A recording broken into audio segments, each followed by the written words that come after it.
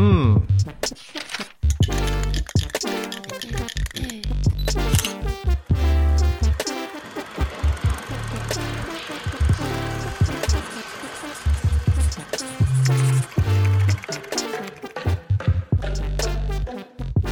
the maker.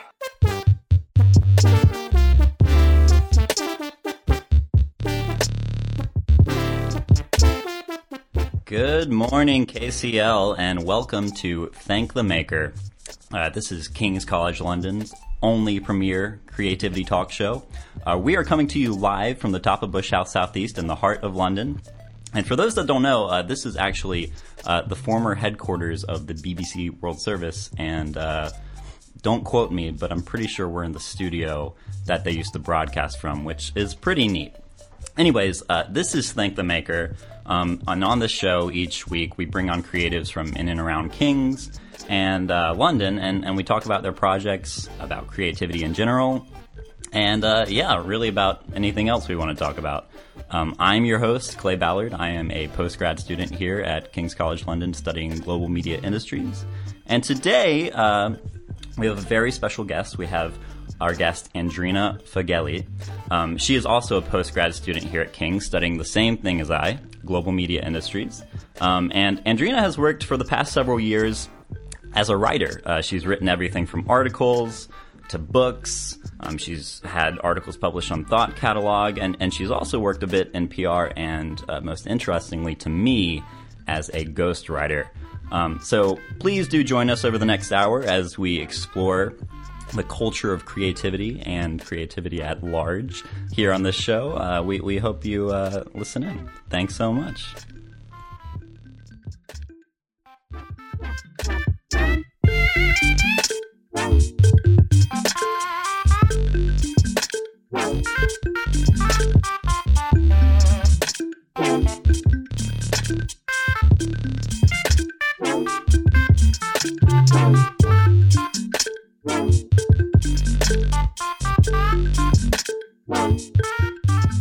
Welcome back. Andrina, how are you doing? Hey, I'm good. How are you? I'm doing all right. It is Tuesday. We normally go and broadcast on Monday, but it is Tuesday morning, and so we're a little bit further into this week. How's this week been treating you? Fine, I guess. I'm a little tired, but it's all right. Yeah. How many lectures, going into the nitty-gritty here because we are on the same exact postgrad program, but how many lectures did you have yesterday? 3 back-to-back. Goodness. They all got moved. All of them? Yeah. Really? Wow. Literally all of them got moved because we all had guest speakers, so Yeah. it was 6 hours of listening to very interesting people. Goodness. That is a long day, and especially when they're all 2 hours. Yeah. Yep. Jeez Louise. Well, let's move on to the meat of this. Tell us a little bit about yourself. How would you, I'm asking you to introduce yourself here, but how would you introduce yourself, say, if you were talking to somebody about your creative projects? God, big question. I'd say I'm a writer. I have been for literally my entire life. Right. And yeah, I'm a postgrad student who's also a writer. Got to make cash somehow, and also just for my own sake. And I've always been writing, and then eventually I was able to turn into a little bit of a career. So doing that on the side is good for my soul. Yeah, and so are you doing both the postgrad thing and the writing thing side by side? Yeah. Wow. So how does that work out scheduling wise? Does it work well? It does. I suffer a bit of insomnia, so at least at night I tend to write the best kind of when the rest of the world is sleeping. Yeah. And it is since I do more creative things, it's actually a really good balance to school. Because it's just, obviously, that's a lot more the academic side. Right. And then my own writing is more from, what I'm thinking, feeling, and articles that are just, interest me. Fantastic. So before we go deep into your writing and what you've been working on, what brought you to London, first and foremost? What brought you to King's? I've always loved London. I went to boarding school in England, actually. Fell in love with the culture. And when my visa in the States ran out, I had to move somewhere. And I figured, why not go to this country I love? Yeah. So did you do undergrad in the States then? Yeah, I went to NYU. Awesome. Great school. And where are you originally from, for listeners? I know all this, by the way. I'm just trying to give some context. I'm from Switzerland, hence my difficult last name. Yep, I attempted it. You did pretty well, actually. I appreciate that. That's great to hear. So, okay, you're at King's. Yep. You're studying global media industries. What did you do in undergrad, if you don't mind me asking? Oh, God. My major was global liberal studies with a concentration in contemporary culture and creative production, and a minor in new Romance languages, French and Spanish. Okay. Very American. Yeah. Wow. Let's say you're, at a networking event and you're trying to explain what you studied. What do you say? Issue of my life. Creativity and communications with a focus on branding. Lovely. That's a really nice spin. That's really great. I have a similar problem with my undergraduate degree where it's all it's super liberal artsy. It's like... What did you do again? So I studied peace, war, and defense. I double majored. Peace, war, and defense and global studies. Just like global studies. What does that mean? Yeah, same. And everyone's like, how do you do that? And then I minored in public policy. So normally what I button down into is just I say I studied IR, even though my school didn't have an IR program. I kind of constructed it myself. You're learning how to rule the world. Yeah. That's a funny story. A little bit of a diversion, but so I taught in Malaysia for a year, about 2 years ago before I came to King's.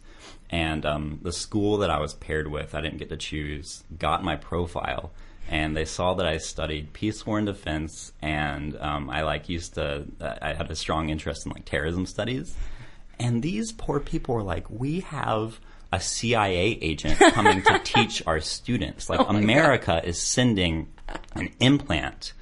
And they didn't tell me this till halfway through the year. And I was like, no. It was from an academic perspective, and I'm more interested in just global relations in general. But yeah. We're being surveyed by the government over there. Right. Well, that's what they thought. Yeah. I think it scared the shit out of them. But it's good. It gives you some authority. Yeah. No, with the kids especially. Yeah. Yeah, you probably got cool factor by it. They were like, wow, we have a spy as a teacher. Yeah, exactly. So let's go back to you as a writer. Sure. What? Let's start with any projects you're working on right now. Are you working on anything right now? It's okay if you're not. Yeah, I mean, I do my writing for Thought Catalog. Yeah. Since I'm a regular contributor there, so I do that, and I'm always writing short stories and see kind of where those go, and sometimes turn into books and sometimes not. Amazing. So when you say short stories, are those fiction? Are they nonfiction? What? They're usually fiction. Yeah. Cool. For the most part, I've tried nonfiction, and it's just not quite my genre. Right. Well, I guess what I was going to pose is for your Thought Catalog articles, what are you generally writing about there? Because I assume it wouldn't be short stories. Well, Thought Catalog is a digital youth magazine. Okay. So it depends a bit. They are kind of more personal pieces, even though I take a lot of creative liberties, which a lot of people are like, oh my God, you put all your life out there. I'm like, no, It's not quite like that. But also just sometimes listicles. I just wrote one, this is going to sound bad, but I just wrote one about 10 brutally honest reasons people cheat. So that kind of thing. Yeah. Or versus also just more of personal exposure pieces. So interesting. Depends a bit. I have a lot of creative freedom there, which is nice. Right. And when you're coming up with ideas for articles like that, are you drawing mostly from personal experience? Are you just kind of writing and filling a market gap? What? Bit of everything. Sometimes it also has to do with conversations I recently had with people or friends, sort of if I know that happens to be a lot of my friends are going through heartbreak, I'm like, oh, maybe I should write. It's kind of the season for that. Write an article about that. The cheating was inspired because I recently, for some reason, had a lot of conversations with people about cheating, and I learned some interesting facts and things. So I kind of wrote about that. Another diversion, because I'm just curious. I don't want to follow this road. What have you learned about cheating? I mean, I guess those kind of always, but apparently, the biggest reasons for it are never really about your partner. Fascinating. They're really about more you. There is a fantastic podcast that I'm going to recommend called Where Should We Begin? And it is with this woman named Esther Perel. And she basically the whole premise of the show is live couples counseling. Oh my God, I'm into it. It's what I recommend to people. when people are looking for podcasts. It's incredible. And like, I don't care that much about relationship dynamics, but it is like, it is the most voyeuristic feeling sitting in that room. I'm so into it. It's great. Anyways, the reason I bring it up is they bring that up all the time, especially when you have infidelity and these relationships that are being talked about. It's never about the partner. It's always about some outward want or unmet need or something like that. Yeah, validation and loneliness and that kind of thing. Yeah. Anyways, interesting little diversion we went on there. But yes, where should we begin? Esther Perel, strongly recommend. I'm so going to listen to that. Yes, please do. Now, for your short stories, are you putting those out there? Are those mostly for you? Is that more of a writing exercise? Tell us more there. It's a bit everything. I sometimes submit them to competitions. Okay. And yeah, there are, for me, I just like really enjoy writing. It's kind of like I don't have a journal, so stories are sort of how I go through my day, even if they have like nothing to do with my daily thing. It's like the emotions. I'll write something sad, or if I'm sad, or anger or whatever. So it is a bit for me, but I also submit them to competitions. And my editor, I always kind of talk to her if something has like potential to turn into something bigger. Mm-hmm. So yeah. Interesting. So how did you? I know you've said you've been writing your entire life, but how did you get into kind of the working side of it? Because I feel like that's a place that a lot of people have a hard time with. Is they might put the label of writer on themselves and do a lot of writing, but they have a hard time actually getting paid for doing something like this. So like, what is your story? How did you get into this? How did I get into it? Oh yeah, actually, so I started with my first book, which I wrote when I was 14. Wow. Yeah, okay. I was very bored. You were very bored. No, sort of. What was that? What do you write about as a 14-year-old? It was a fantasy novel. That one was actually came. It was at the time where Twilight was big and all that. Yeah. And I'd always kind of liked vampires, but I was on the firm believer side that vampires should be. I was going to write a story where they're the bad guys again, and then this whole world. It's a fantasy novel that plays in a different world, and that just kind of came out of it, and it just kind of snowballed from there. But it was like, even when I was little, I remember I was like 7 or 8, and I told my mom, I was like, I'm going to write a book one day. And like every mom, she was like, oh, of course, sweetie, you are. And then at 14, I was like, Mom, here's my book. What do I do about this? And she was like, oh, okay. Wow. But it was actually, my mom had met an editor at an event, and I was at the time applying for boarding schools and stuff. So, and I had read essays, and my mom was like, oh, like, my daughter was writing these essays right now. And she's like, oh, you can send one through at some point. I mean, she was like, you're really good. I really enjoy it. Do you have anything you write? And I was like, actually, fun fact, I did just finish a manuscript. And she was like, okay, well, let's have a read, and kind of worked from there. Okay, was that your novel you wrote when you were 14? Yeah. Wow. So you were able to like get that published for real? Yeah, it's out there. Incredible. Wow. So when did you? I'm just curious. When did you see your first? Did you see any money from that? Like as a 14, I think it's going into some accounts somewhere. Okay. We didn't like hugely promote it because like the law splits in with like as child work, so to speak, if you promote it. Yeah. And I really just more put it out there for me. But yeah, it's going into an account somewhere. If you buy on Amazon, I make a little bit of money, so it's nice. Incredible. And you mentioned your editor earlier. Is that the same person that you just mentioned then, or we've moved on? Okay, you've moved on. Yes. Your young editor. Yes. Okay, I see. So what kind of followed after that? Were you just like, I can do this. I can write and sell. I still don't know if I can write and sell. It seems to be working, but no, it was just kind of, I just kind of kept writing, and then eventually came my second. I was busy with school and stuff, and then eventually came my second book. And after that, I was like, well, books, that's kind of a lot of time effort. And I was like always writing my school papers and stuff like that, and I just eventually started submitting to sites online, and I just kind of, with Thought Catalog as well, I pestered them, and I just sent them articles, and I was like, please take me. And eventually they're like, okay, you're really annoying, sure. Yeah. You can talk to an editor, and now I work for them for the past 3 years. Wow, that's super interesting. Just be persistent, guys. Annoy everyone, it's going to work off. Oh, man. So do most of your novels, are they stuff that how do I phrase this question? You feel like you need to write? Like, do you have an idea and you're like, I'm going to write this down? Or do you sit with a blank page and like kind of the book comes before the content where you're like, I need to write a book. What am I going to write? Does that make sense? I think so. Yeah, go ahead. Take it whichever way. I'm gonna see how this goes. Kinda. I don't even know. I usually have, with most of my stories and the books as well, I have like an idea of where I want to start, just because I find it a good like intro in some ways, and I know exactly where it ends. Okay. That's always the two things I start with, which drives my editors crazy because they're like, "We need an outline." I'm like, Right. "No, it's fine. We'll see what happens." So kind of, it works with that, and then it's usually that I have on my phone like a whole list on my notes of like phrases that I like, just things that come to me every day, and then I build stories and my books as well around those. I'm like, oh, this seems to be all like kind of in this mood of this kind of character, and then I kind of work it in from there. Yeah, that seems so. I've spoken to a couple writers on the show, and that seems to be a really common tool. Yeah. Is when you're out and about, recording and writing down, totally. whether they're random thoughts that pop into your head or random like things you overhear from other people. Yeah, I do that too. And that just forms like the basis of a story for you, or it starts to. Yeah. Wow. I think it just comes from like, not even just inspiration can strike everywhere, but more just, I do think you need to live a life to be able to write sometimes. Yeah. And I think that's just kind of where it comes from. And you never know what tidbit might end up in a story or be like the line that everyone's into in the end or whatever it is. Yeah, I'm not sure I've shared this on the show before, but I always think about it when I talk to writers about this. I do improv. Just a quick pub. I have a show coming up next Wednesday on the 27th. Details to be confirmed. But yeah, I do a similar thing, and it's just interesting, the crossover between creative genres of like performing on stage and writing, both seemingly very different things. But improv, you're essentially writing on stage. And what I do before shows is I'll just go out and walk around or sit on a bench and just watch people, because I want to be reminded, like, what do just normal people do? What are behaviors that are just out there that I could replicate on the stage and people will instantly recognize?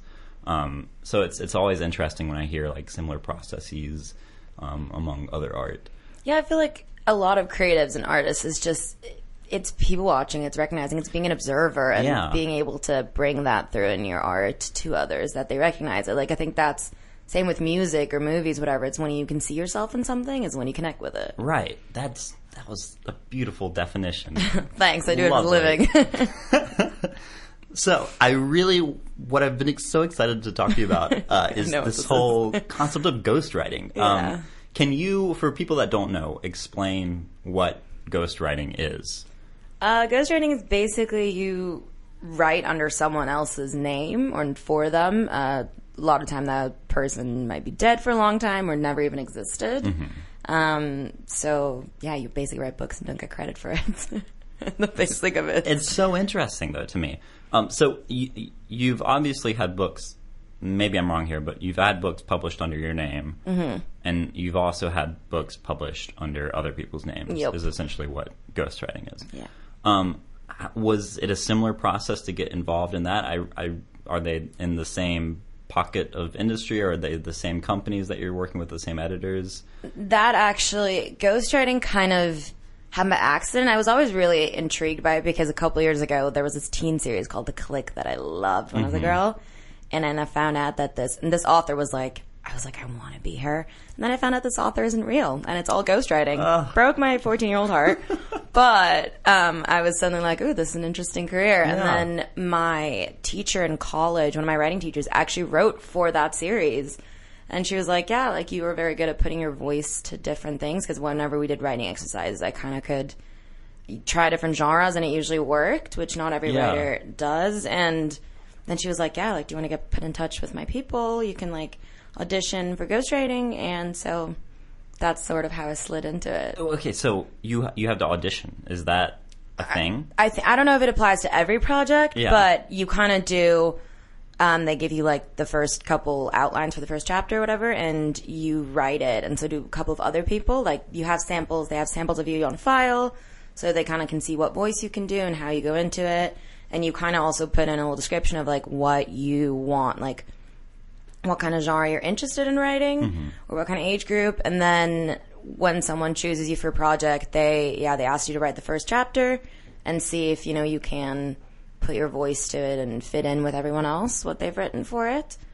So that's at least how I've gone through the processes. And then I've also had a couple of projects where they know my voice and that it works, and then they instantly just approach me, which is really nice because it's really frustrating when you write a chapter and then it doesn't get used, and you're like, great, that was a lot of work. Yeah, right. So typically, and this is coming from someone that does not understand ghostwriting, it's a team of people that work on a single book? Would that be true? Or well, not the writing part. You get, at least in my experience, I get the outline of the book and each chapter very clearly. You get like character arcs, like a lot more planning than I ever put into my books. Interesting. Yeah. And then you basically just put the words to it and you write it. And as opposed to your own books, the editor, like as soon as I submit the final copy, it's out of my hands unless there's big rewrites. Mm-hmm. And then the editor is usually kind of a person, especially with the series, who's the same editor for everything. So there's some consistency through it all, which is nice because like I do like editing, but it's also the most tedious of processes. Mm-hmm. So it's kind of nice not to deal with that. Right. So as you're speaking, I'm kind of drawing similarities. Recently in one of our classes for Global Media Industries, we've been talking about this concept of formats. Yep. And for those that don't know, you basically, formats are these TV shows that you'll find in like across borders. I'm doing a really poor job of explaining it right now, but it's like Who Wants to Be a Millionaire, right? There's an English version, there's an American version, there's probably a Bangladeshi version. There's one in like every territory, but they are actually licensed ideas that are then given to local production groups. So it strikes me as quite similar, where you're not crossing borders necessarily. Maybe you are.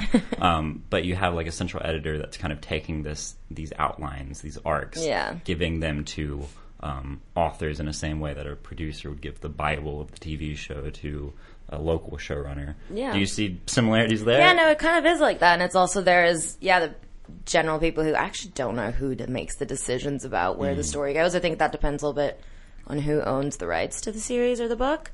But yeah, it is very much like that. Interesting. And from an artistic integrity perspective, how do you? So obviously, ghostwriting pays the bills. It really does. Yeah, you're getting paid. But how do you feel about it as an author, as an artist? Is it like a threat against you? How do you feel about it, generally speaking? I mean, I really enjoy it. It's cool because with this, I walk in a bookstore and I see books I know I've written on the shelf, and I'm like, haha, I know this. No one else does, but it's fine. So it's definitely cool like that. I see it as an exercise for me. It doesn't infringe on me as a writer in my own right, because I get to try voices that aren't necessarily my style, and it doesn't fit with who I am as a writer, but it's a great exercise, and I get to write stories that I never would in my own personal life. Mm-hmm. So I don't think it's an issue. I'm sure there are writers who have issues with it. Right. But I also, I make a point of not working on projects where I'm literally writing for someone who's out there. It's either people who are dead or who don't actually exist. I see. Okay. Because I'm like, I don't know, I don't want one specific person taking credit for it. Yeah. But that's just me personally. So you do make that decision to choose projects based on that kind of criteria. Yeah, I mean, I don't know if I'd qualify to actually represent someone, because obviously that takes a whole other level of getting to know that writer, person, blah, blah, blah. But yeah, that's the criteria I just take. Gotcha. Yeah. Really, really interesting. And it's fascinating to me how they do kind of, we've already touched on this, but give you that structure, those arcs, the outline, and then you kind of build I'm imagining a tree. I don't know why, but you have the branches and you're putting the leaves on. I don't think you realize how trees grow, but yes. Yeah. Maybe we're decorating a Christmas tree or something. I don't know. There you go. That's a good one. So to kind of go back to your studies now, before we take a quick break, why? So we talked about why London and probably why King's. It's probably much the same, but why Global Media Industries? Why this MA? I ask myself that every day. No, I'm joking. Me too. Kind of. We're winging it here. No, I mean, I'm obviously a part of the media industries as being a writer, and I wanted to just see it through a little bit of a different lens of basically more the background rather than being the creative. I think it also just gives you more agency, at least as a writer, when I can be like, I know a bit what's happening and the forces at work, and I'm not just like a pawn in it, if that makes sense. No, totally. And I mean, with my undergrad as well, I think in the world we live in, there's just so much, jobs are rarely clear cut these days, and it's not like you go down one road all the time. And I think this kind of MA, especially with the global life I live, just really suited not narrowing it down. Yeah. So you do live quite a global life. How many countries have you lived in total? Only 3. Yeah. Okay. Do you see yourself going beyond the UK? Oh yeah, for sure. Yeah. I get restless really easy. Sure. Where would you go next? Because I guess that's a nice part about being a writer is you're not really grounded to a location. But yeah, where would be next for you? I honestly don't know. I've always wanted to move to Dubai. I've never been, but I just kind of like that idea. Or somewhere in Asia. I travel a lot there and spend a lot of time in Asia, so I would love to live over there. Or honestly, like anywhere really. Like I'm open to anything unless it's like a war zone or a conflict. Yeah. I'm into it. Yeah. My mom might have a veto once in a while, but other than that, like I don't know. I want to see it all, Yeah. And do you draw inspiration? I mean, this is a gimmicky question, but do you draw inspiration from like the places you've been in your work? I feel like that would be a major absolutely source. More even so the people I meet, because you just see perspectives that I never even considered necessarily. So I think that even more than the people. Then again, I think people make a place. Yeah. Very, very good point. Yeah. What's been your favorite place that you've lived in or been to so far? Let's say been to, because that widens it a bit.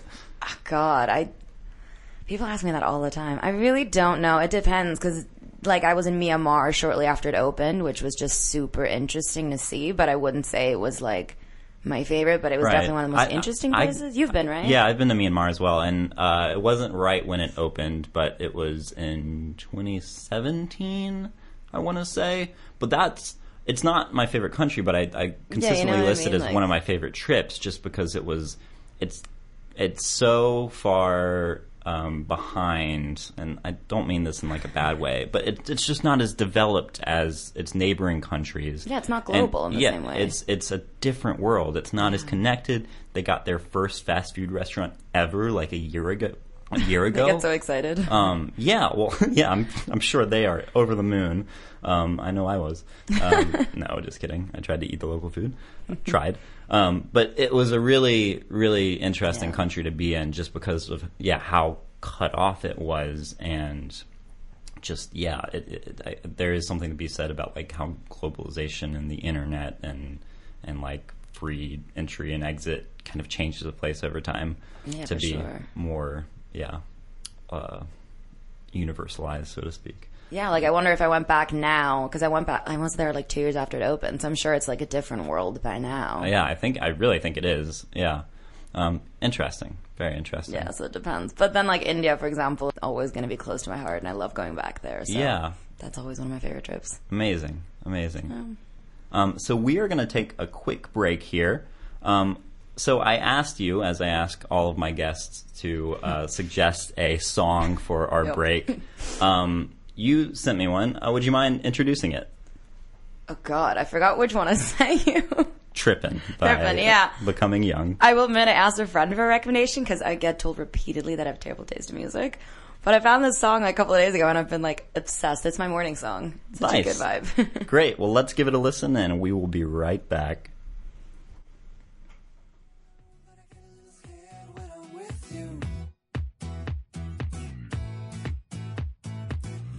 I can't help myself, I'm hanging on your every move. And I know I shouldn't call, but when I'm alone, girl, I miss you.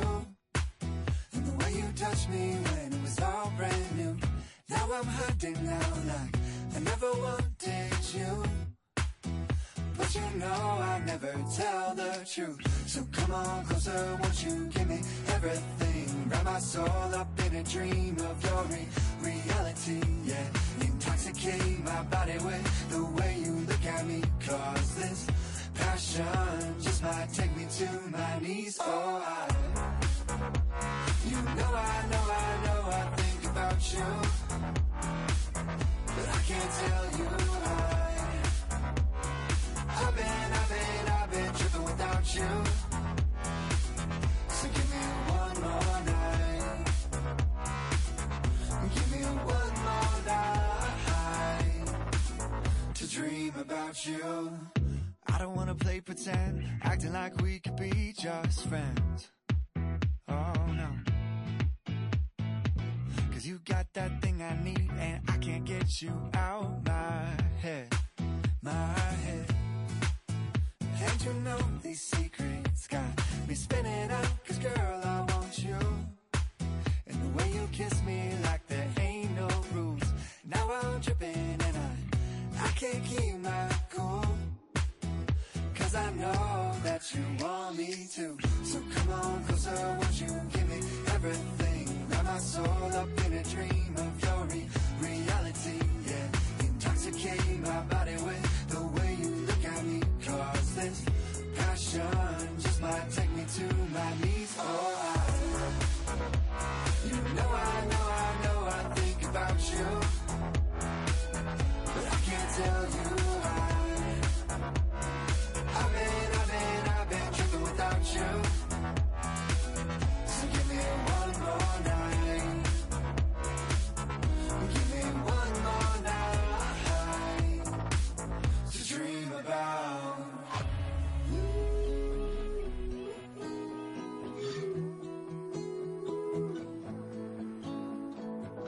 I might be in too deep. It's always a mystery, but I know that I can't sleep when I got you next to me.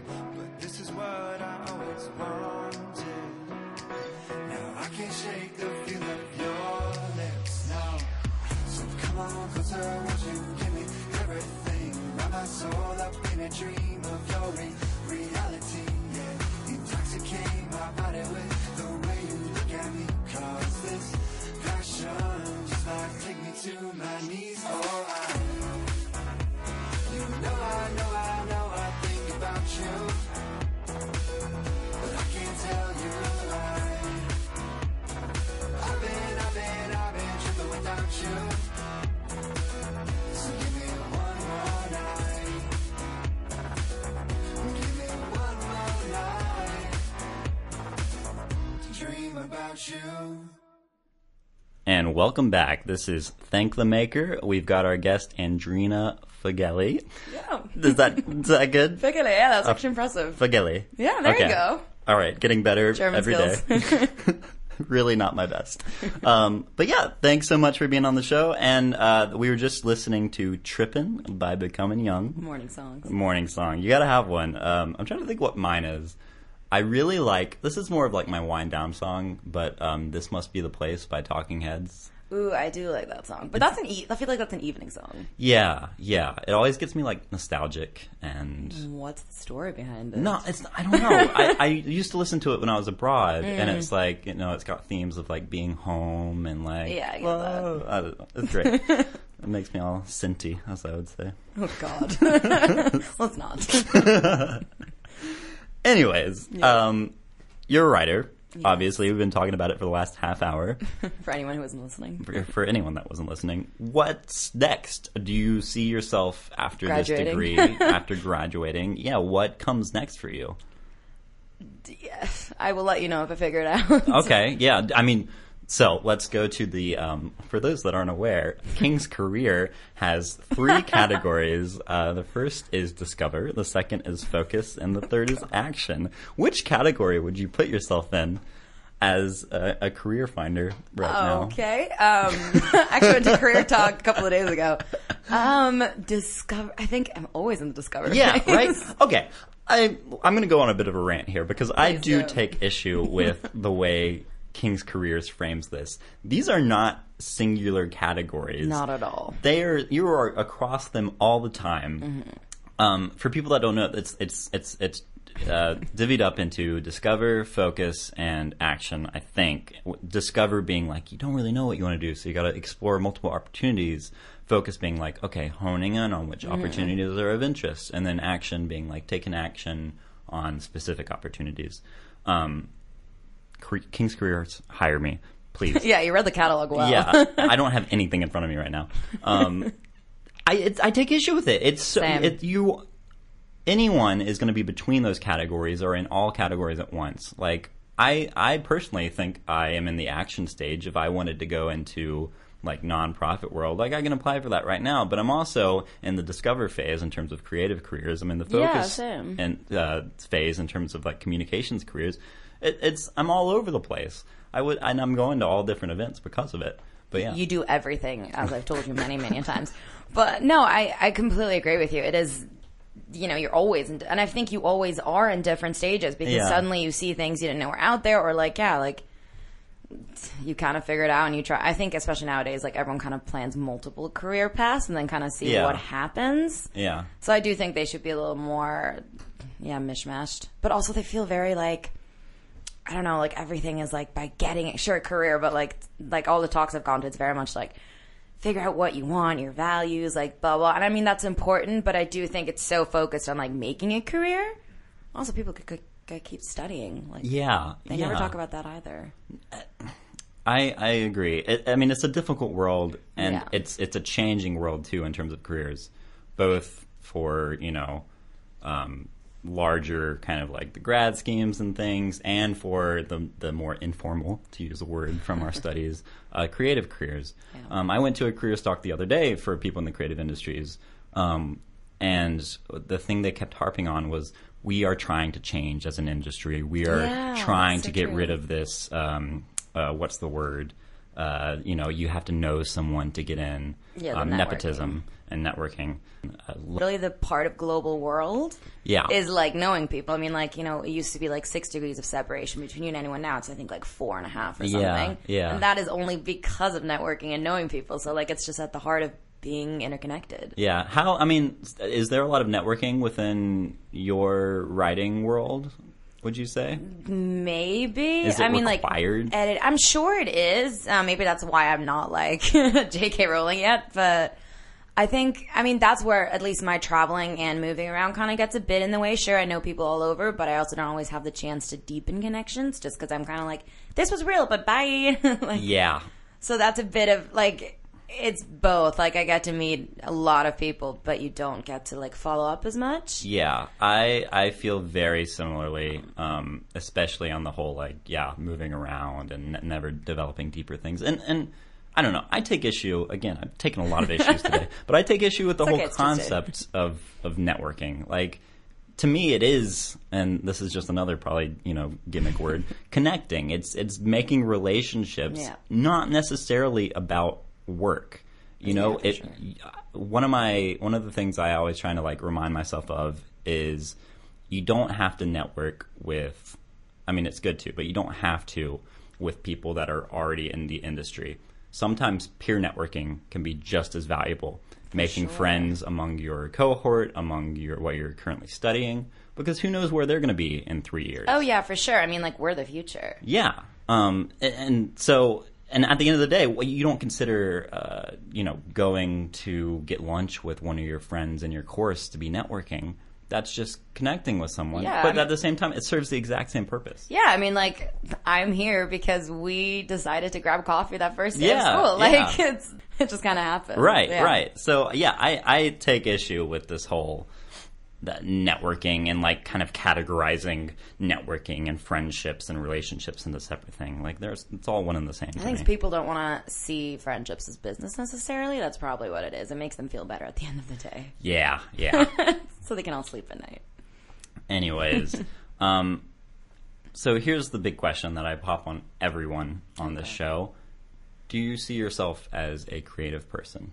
Yeah, for sure. For sure. Wow. So it's a lot of people that I have on the show that I would consider creative oftentimes get really defensive, I don't really think I am, or no, I wouldn't claim that. You do. That's totally fine. I consider myself creative as well.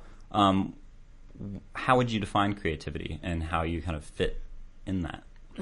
Defining it. I don't know if you necessarily can. I think creativity is a lot of tapping into your sensibilities, your emotions, and bringing that out into the world in a format, to go back to that, whether it is, music or painting or writing in my case. Right. So I think that's kind of what creativity, at least to me, is, and I'm definitely a very, emotional and sensitive person in a lot of ways, and that's kind of why I started writing as well when I was little, because it was an outlet for me. Mm-hmm. So I think I fit my own definition of it very well. Interesting. Yeah. Are you in the camp that you think everyone is creative? I think... Or do you think some people are not creative, some people are creative? I think people have the potential, but they might not be in touch with it. Like, I know like some very, you know, like rational and logistical people who just like would never let themselves like. I think it takes a certain loss of control to be creative, whether it's of your emotions or of what you're putting out there. Like, you can't censor yourself the entire time. Yeah. And I think there's some people who would really struggle with that. Mm-hmm. But I think in them, in some ways, there is some level of creativity. Yeah. Really interesting. And yeah, I think there's all these. I'm in a class, and the reason I started this podcast is called. There's this class called Contextualizing Creativity that I'm in, and we talk about these things, these definitions, whether it's a broad thing that everybody has or something that like a select few have. And I think the research has really concluded that this idea of like the artistic genius is total bullshit. Yeah. It's not true at all. It is, like you say, kind of just a capacity that people need to unlock within themselves. Yeah, for sure. Yeah. So that being said, let's talk a little bit about art. Okay. Yeah, another deep subject. Covering a lot for a Tuesday morning. Yeah, we are. We're like just skipping right criticizing through it. kings, artistic liberties, networking. Do you consider yourself artistic? Is that the same as creative? I don't know. I think I wouldn't say I'm good at it, but I think so in some ways. Like, even I had a struggle with, you know, for me, artistic. I was always like thinking of paintings or painters, and I cannot even draw a straight line, so that's not my vibe. But I do think I have an artistic sensibility, if you want to put it like that. Interesting. Yeah, I think it's not mutually exclusive with creativity ever, but I also don't think they're hand in hand all the time. Interesting. What do you think the difference is between the two? I think artistic is more the way you express it, maybe, or creativity is like the source of it, and artistic is almost like the outside world. Yeah. Like, I think artisticness has something to do with how, like, the audience or the reception of it, sort of. Not necessarily whether it's good or bad, but just putting it out there. Well, creativity is almost like an emotion to me. Interesting. Yeah. An emotion. You've mentioned emotions a couple times throughout this interview. Do you see that as integral to your work? Do you see that as integral for sure. to creative work at large? Yeah, actually, it was interesting because with writing, actually, someone the other day told me, I don't know if it's a quote from somewhere or something, but it was like, was it not all writers are sad, but all sad people write? Mm-hmm. And I think there is like huge truth to that, at least especially in writing. I do think, I mean, think about even just journaling is literally based on your emotions, and that's a hugely artistic or creative output. So I think like it is to writing in most of my experiences. Journalism aside, obviously if you're just reporting on like a war crisis, I don't know how emotional that is. Then you kind of have to keep the emotions out of it. But in the kind of creative writing I do, for sure, I think it is a huge integral part to it. Interesting. I went to a talk earlier this year from a film director, and one thing he mentioned, he was a writer-director, is that his best work is made when he is not happy. Yes, that's so true. Do you agree? See, I think that notion is romantic and probably true, but to me it seems problematic that you have to be in these mental states to be able to create something good. Do you think it's possible to kind of create something?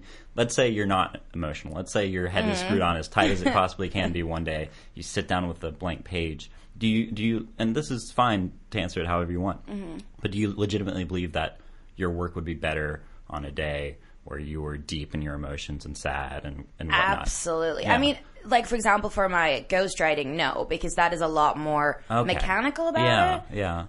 I do tend to go back and refine certain scenes when I'm in a different emotional state, but that, for example, is very much just, it doesn't really matter what kind of mental mindset I'm in. Maybe it's even better if I have a bit more balance that day. But other than that, yeah, for sure. I mean, you know, like how they say, like, people with mental illnesses, like depression and stuff, tend to be more creative, like by like 4 times or something like that.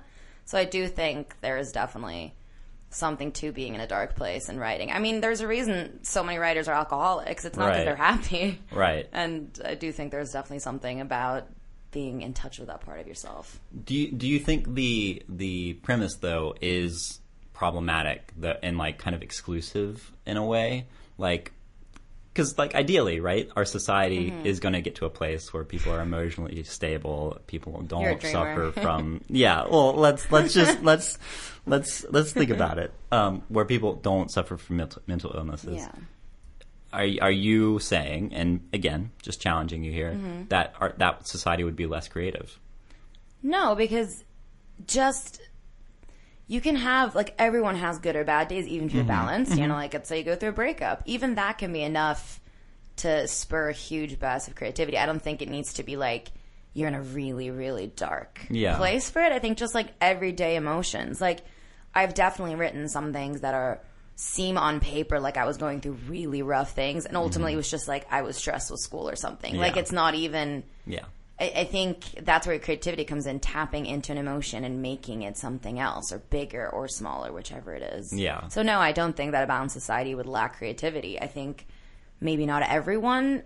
People might, like, feel like less the need to put it out there, but generally, I think, you know, we're artistic creatures in some way. We all appreciate art, whether it's a song or this or that, and I think people will always be able to tap into that. Yeah. Because things happen in life. You know, people die, people break up, and the world is a dark place sometimes. So, like... Yeah. And I do want to put it out there, too. I certainly think that... I do agree with you to an extent. I find the notion to be troubling that someone has to go through these emotional states. Obviously, like, a lot of art is expression. Yeah. It's communicating something. And typically you do want to communicate something specific. And... contentness isn't like a very specific emotion or something that's, you know, everybody is connecting with, because not everybody's content. But I do think it can go in the opposite direction. I think you can be extremely joyful and something can come out of that creativity. Oh, yeah, absolutely. Creatively, yeah.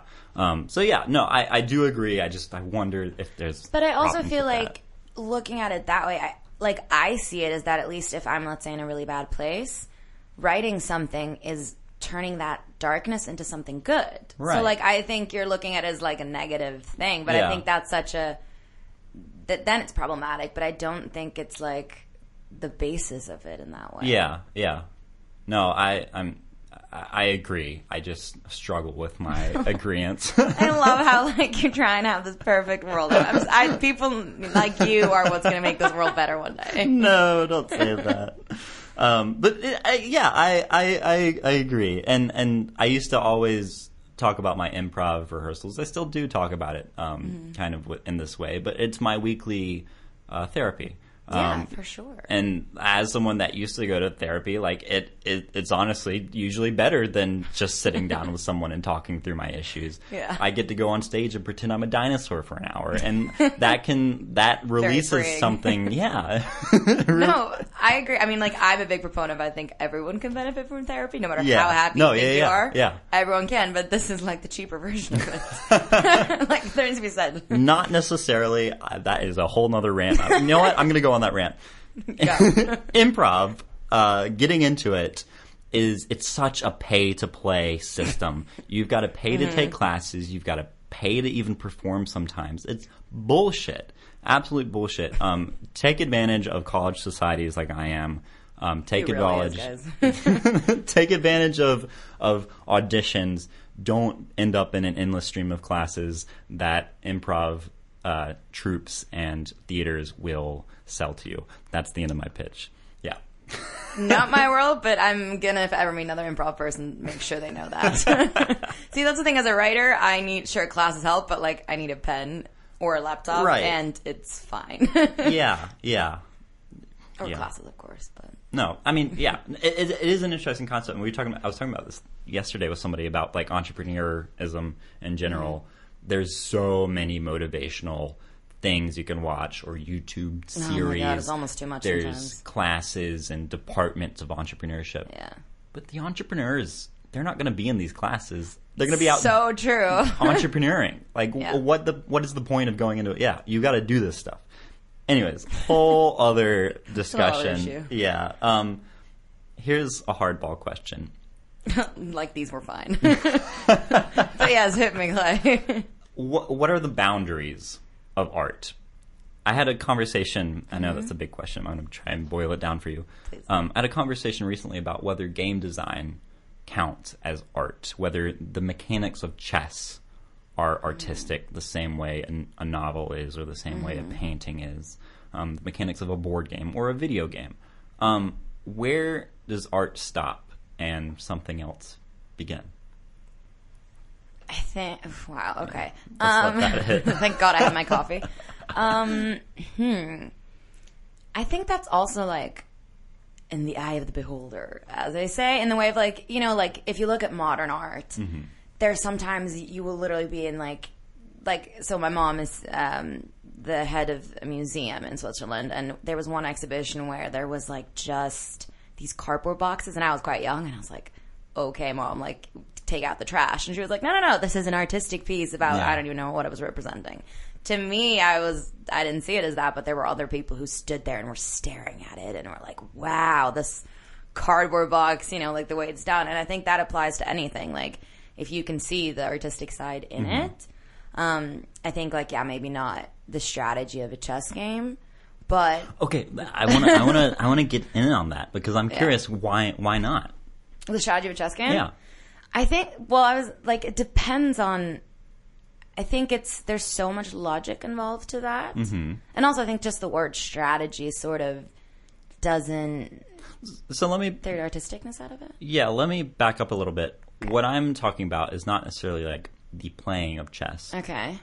Although I think some people would define the playing of chess as an art, or the playing of a sport as an art. Like, you hear that dialogue all the time. That depends, though. I think, like, that's more an art, as in it's, like, again, it's, like, very special in what it is. I think there's a difference between using art in that way as an expression versus art that you would see from creatives. Right. That's an interesting distinction. We'll get back to that. When I was referring to chess, I was referring to, like, the rules themselves, the design of the game. And we mentioned earlier that art is a form of expression. Chess is expressing, you know, medieval wartime in a way. True. Yeah. If we look at, like, the design of a modern board game, Monopoly, what is that expressing? The greed and monopolistic capitalism of, like, the 1920s or whenever. And in its design, in the rules, in the way it's written, is that art. Not so much the way it's played. Because the creators are designing these games to be an experience to the person playing. They're designing it. Yeah, for sure. And so I guess this gets to a broader question of, is design art? You know, are the stairs in this bush house, is that art because someone took the time and decided where to curve off the end of each step? I think the process might have been artistic, but I don't know if there's a society that stares at the bush house stairs all day as art and interprets it. So I think, like, it can be artistic, the process of creating it. But also when you said, you know, like with chess, it represents, like, medieval war times. I think things like that are more of a representation. And that gets to the question of, is representation art or, like, replication? Is that art? Like, that's another very much discussed question in the field as well. Like Walter Benjamin was talking about that. Like, is mechanical reproduction, does that count as new art?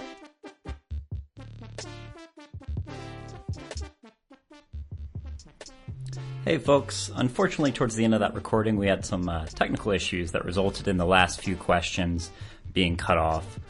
We apologize about the issue, but a huge thank you to Andrina for coming on the show.